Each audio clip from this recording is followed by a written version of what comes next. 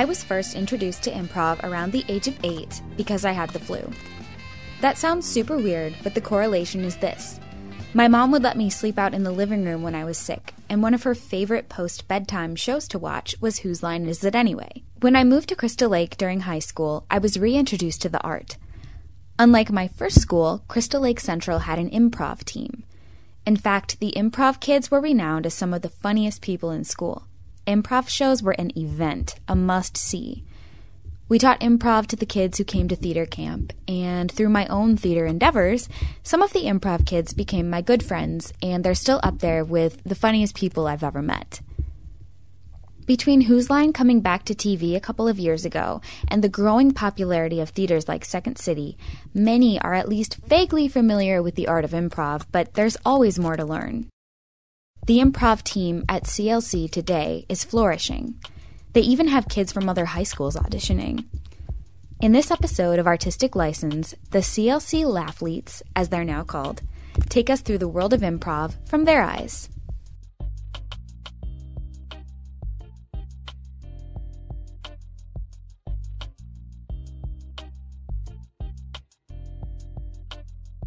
If I were explaining improv to my grandma, I would first say, hi, Grandma. I would say to explain improv would be it's just acting, but without a script. We have to go in and we have to find character, location, goal, just like the basics of any good scene.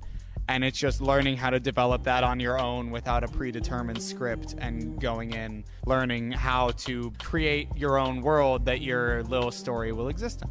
The first thing that a lot of people don't understand about improv is it's not just about being funny or having a natural talent of comedy. It's more like a muscle that you develop and flex every time you try it. So at auditions, a lot of misconceptions that might go around is you have to go up and do a stand-up comedy routine and just be the funniest guy in the room.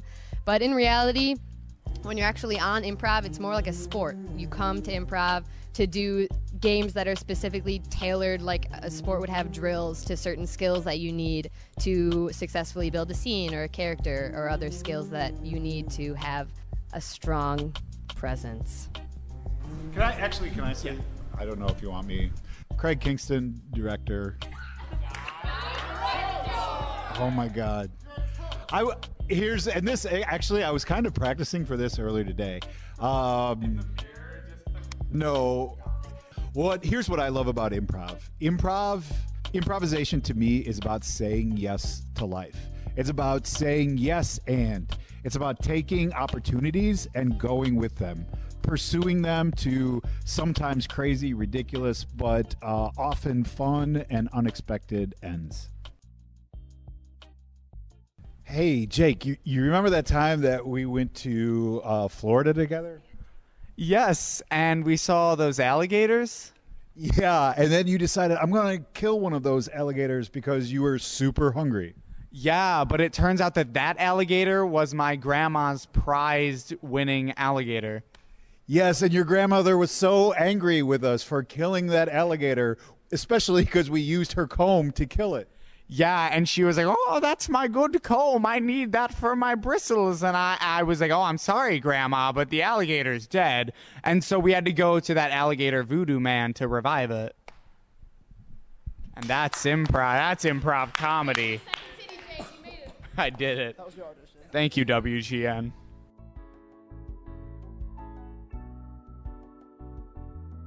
What can people expect when they come and see you guys do a show? Okay.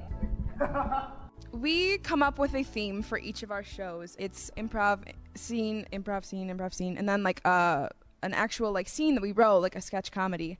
And we kind of like to have like a storyline going. So this theme is murder mystery mayhem. We're pretty good at puns.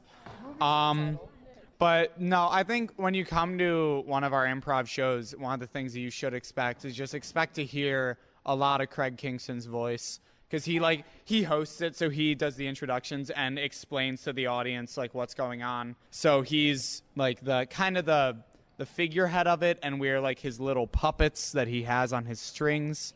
So yeah, he's like the Drew Carey of Central Improv, and we're all the people in his show. The reason we have a mix of sketches and games, which is a little different than other comedy teams you might find at a high school level, is we take the Second City model, which is a show mixed of like original sketch comedy and classic improv games, which I think would make it especially fun if you're new to improv to watch it, because you're going to get a taste of a lot of different types of comedy in one show, since it's all mixed together, and a lot of different games and a lot of different situations. So, and if you come and you've never seen improv and you have no idea what it is, you'll catch on really quick, and I'm sure you'll fall in love with it. Why did you just stare at me? This show has been sold. Let's just let's move on. It's just a lot of answers, so it's good. I got enough. Would you like the mic back? Okay. That's okay. Stop talking into it. I want it. How do you find? Oh my god. Chill, guys. Yeah, it's like We have that effect. It's very funny, but The kids actually got a little bit more serious when I asked them why they started improv. When I was a freshman, I came from a school that was really small, and so I didn't have a ton of friends that came with me to Central. So when I first came here, I didn't have a ton of people to talk to, and so I did tech for the play Boy Spirit my freshman year. And after it was over, I heard Mr. Kingston talking to one of the students about what improv auditions are like, and I was like, "Hey, Mr. Kingston, what are you talking about?" And he said, "Oh, it's like improv auditions. It's kind of like Whose Line Is It? Whose Line Is It Anyway?" And I've seen that show and I really liked it. So I said, "Oh, that'd be kind of cool." And so he was like, "You should go, it'd be kind of fun." He said, "Hey, you're really good. You should come try out for improv." And I laughed because I thought it was stupid, because I'm a very anxious person. I was like, I was not very good. And he went to Craig, he went to Mackie, he was telling all these people that I was really good, and that was very stressful for me. And then I thought it was going to die down over the summer. And we got back to the school in the fall, and he hounded me every day. He'd be like, "You're going to improv tryouts, you're going to improv tryouts." And I was like, "I don't think so, I don't really want to." And so I stood outside the school the night of improv auditions, and I was like, I don't know whether I want to do this or not. So I actually walked all the way up into the room for auditions, and I saw all these people who really knew each other, and I was like, wow, they all know each other, I'm not going to do this. So I left. But then my mom texted me, she's like, how are improv auditions going? And I was like, I didn't go. And then she convinced me to go back up. So I went back up there, and I tried out, and it was really, really fun, and I felt really comfortable, even though I didn't really know that many people. It was a weird experience. I was always one of those kids who was like, dude, I can do sports. I can definitely do sports. I love sports. And then I was bad at sports. I always had that complex where I was like, I know I'm not good at what I do, but I want to be. I want to be good at something. In 7th grade, I signed up for football in my town, and up until my freshman year, I thought that's what I wanted to do, throughout high school, or maybe even with my life. And then I got to high school football, and I was like, nope, that's not what I want to do, because I'm actually a string bean, and everyone is a piece of steak. And then sophomore year rolled around, and on a whim, I tried out for the fall play, and I made it, and that was really fun. And I was like, okay, theater's pretty fun, and I'm not the worst ever at it, so I'll do that, I guess. But I was always really shaky on theater, and then the next theater thing I did that year was improv. I didn't really have much to do, and I was accidentally, a mistake in the computer, put into choir, and I immediately fell in love with it. I really found a passion, and I realize now that's what I want to do. But then this year, I was going into school. I remember the first day of school, walking in and be like, all right, this is the year where I'm gonna do stuff, and I'm not gonna do one thing and then be done. I'm gonna try everything I can get my hands on. And then I tried it for improv. And even though I was new at it and I didn't really understand half of the games, I was very confused for the majority of the audition, I had fun, and I felt I was able to be more open than I had been in the past few years, just trying to be someone I'm not.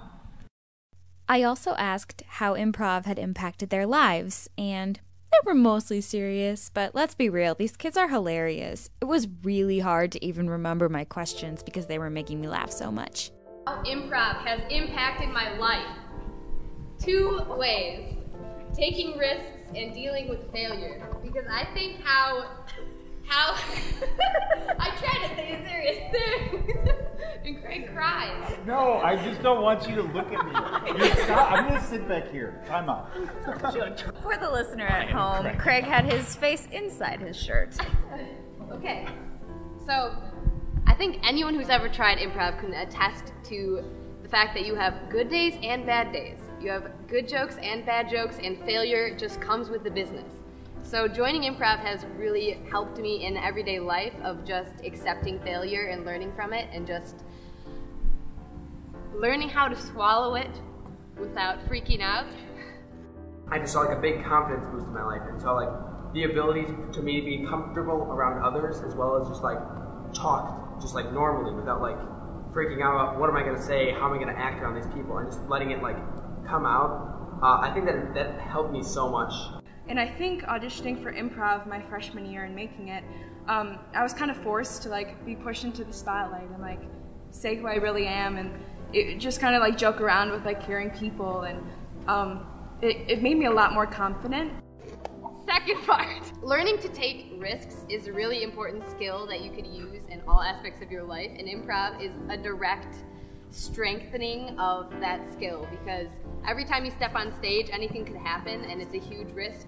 So I work in a job that is therapeutic recreation for special needs kids, and we ended up making a program that was improv, and it was a really cool program because we saw like a bunch of kids who like had like really bad stutters or like didn't want to talk, being able to express themselves on a platform where they could be entirely themselves with no judgment. And it was just a really cool opportunity to see them be able to express themselves in a way that they weren't able to find before. And to wrap it all up, I'd have to say, like, one of my favorite things about improv. One of the things that I love about improv. In improv, I can kind of be myself. I have a place to put my weird accents and my weird, like, body movements, because I can't just do it in normal life. I have to kind of have a reason for it, and improv gives me that reason. It's made me a lot more confident of a person than I was before I joined, and it's allowed me to, like, be able to, like, talk to people without being kind of scared, because if I can go up on stage and, like, make a fool of myself, I can be not that afraid in person with other people. It's very important that you get to experiment with that at an early age, that you just get to bring out the creativity in your life. It's a very unique experience. It's a different kind of platform for expressing your talents. At the same time, it's a really interesting challenge, and every time you come, you improve a little bit. My favorite thing about improv, I think, is probably having an outlet for being able to make all the crappy jokes that I think of, and like being able to write them into a sketch and like make that actually funny. Jake Mayer is really good at improv and comedy writing. I just want that to be on record. Jake Mayer is very good at improv and comedy writing. And modesty. And it's also about the community of these people who are on the same wavelength as me, who get my jokes, and I get their jokes. I think that's really important. I think my favorite part about improv is being around the same people like every day, because they make me laugh, and they're a real comedic bunch. You meet so many funny fellow people in the world, and it's nice having something that you do after school that you actually enjoy doing.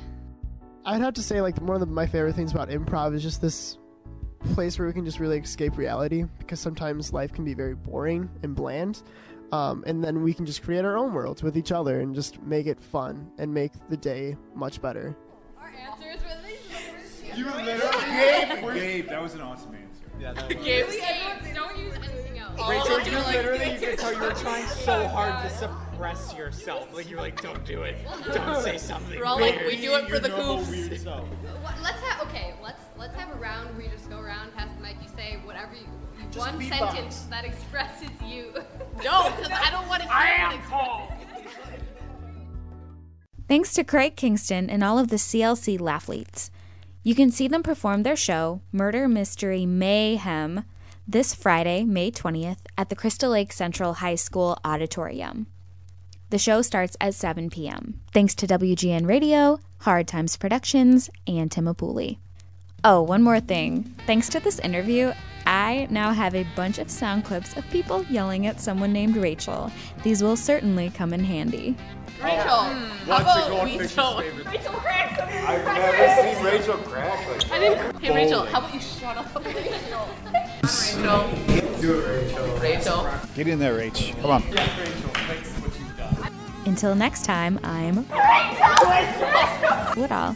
Thanks for listening to Artistic License.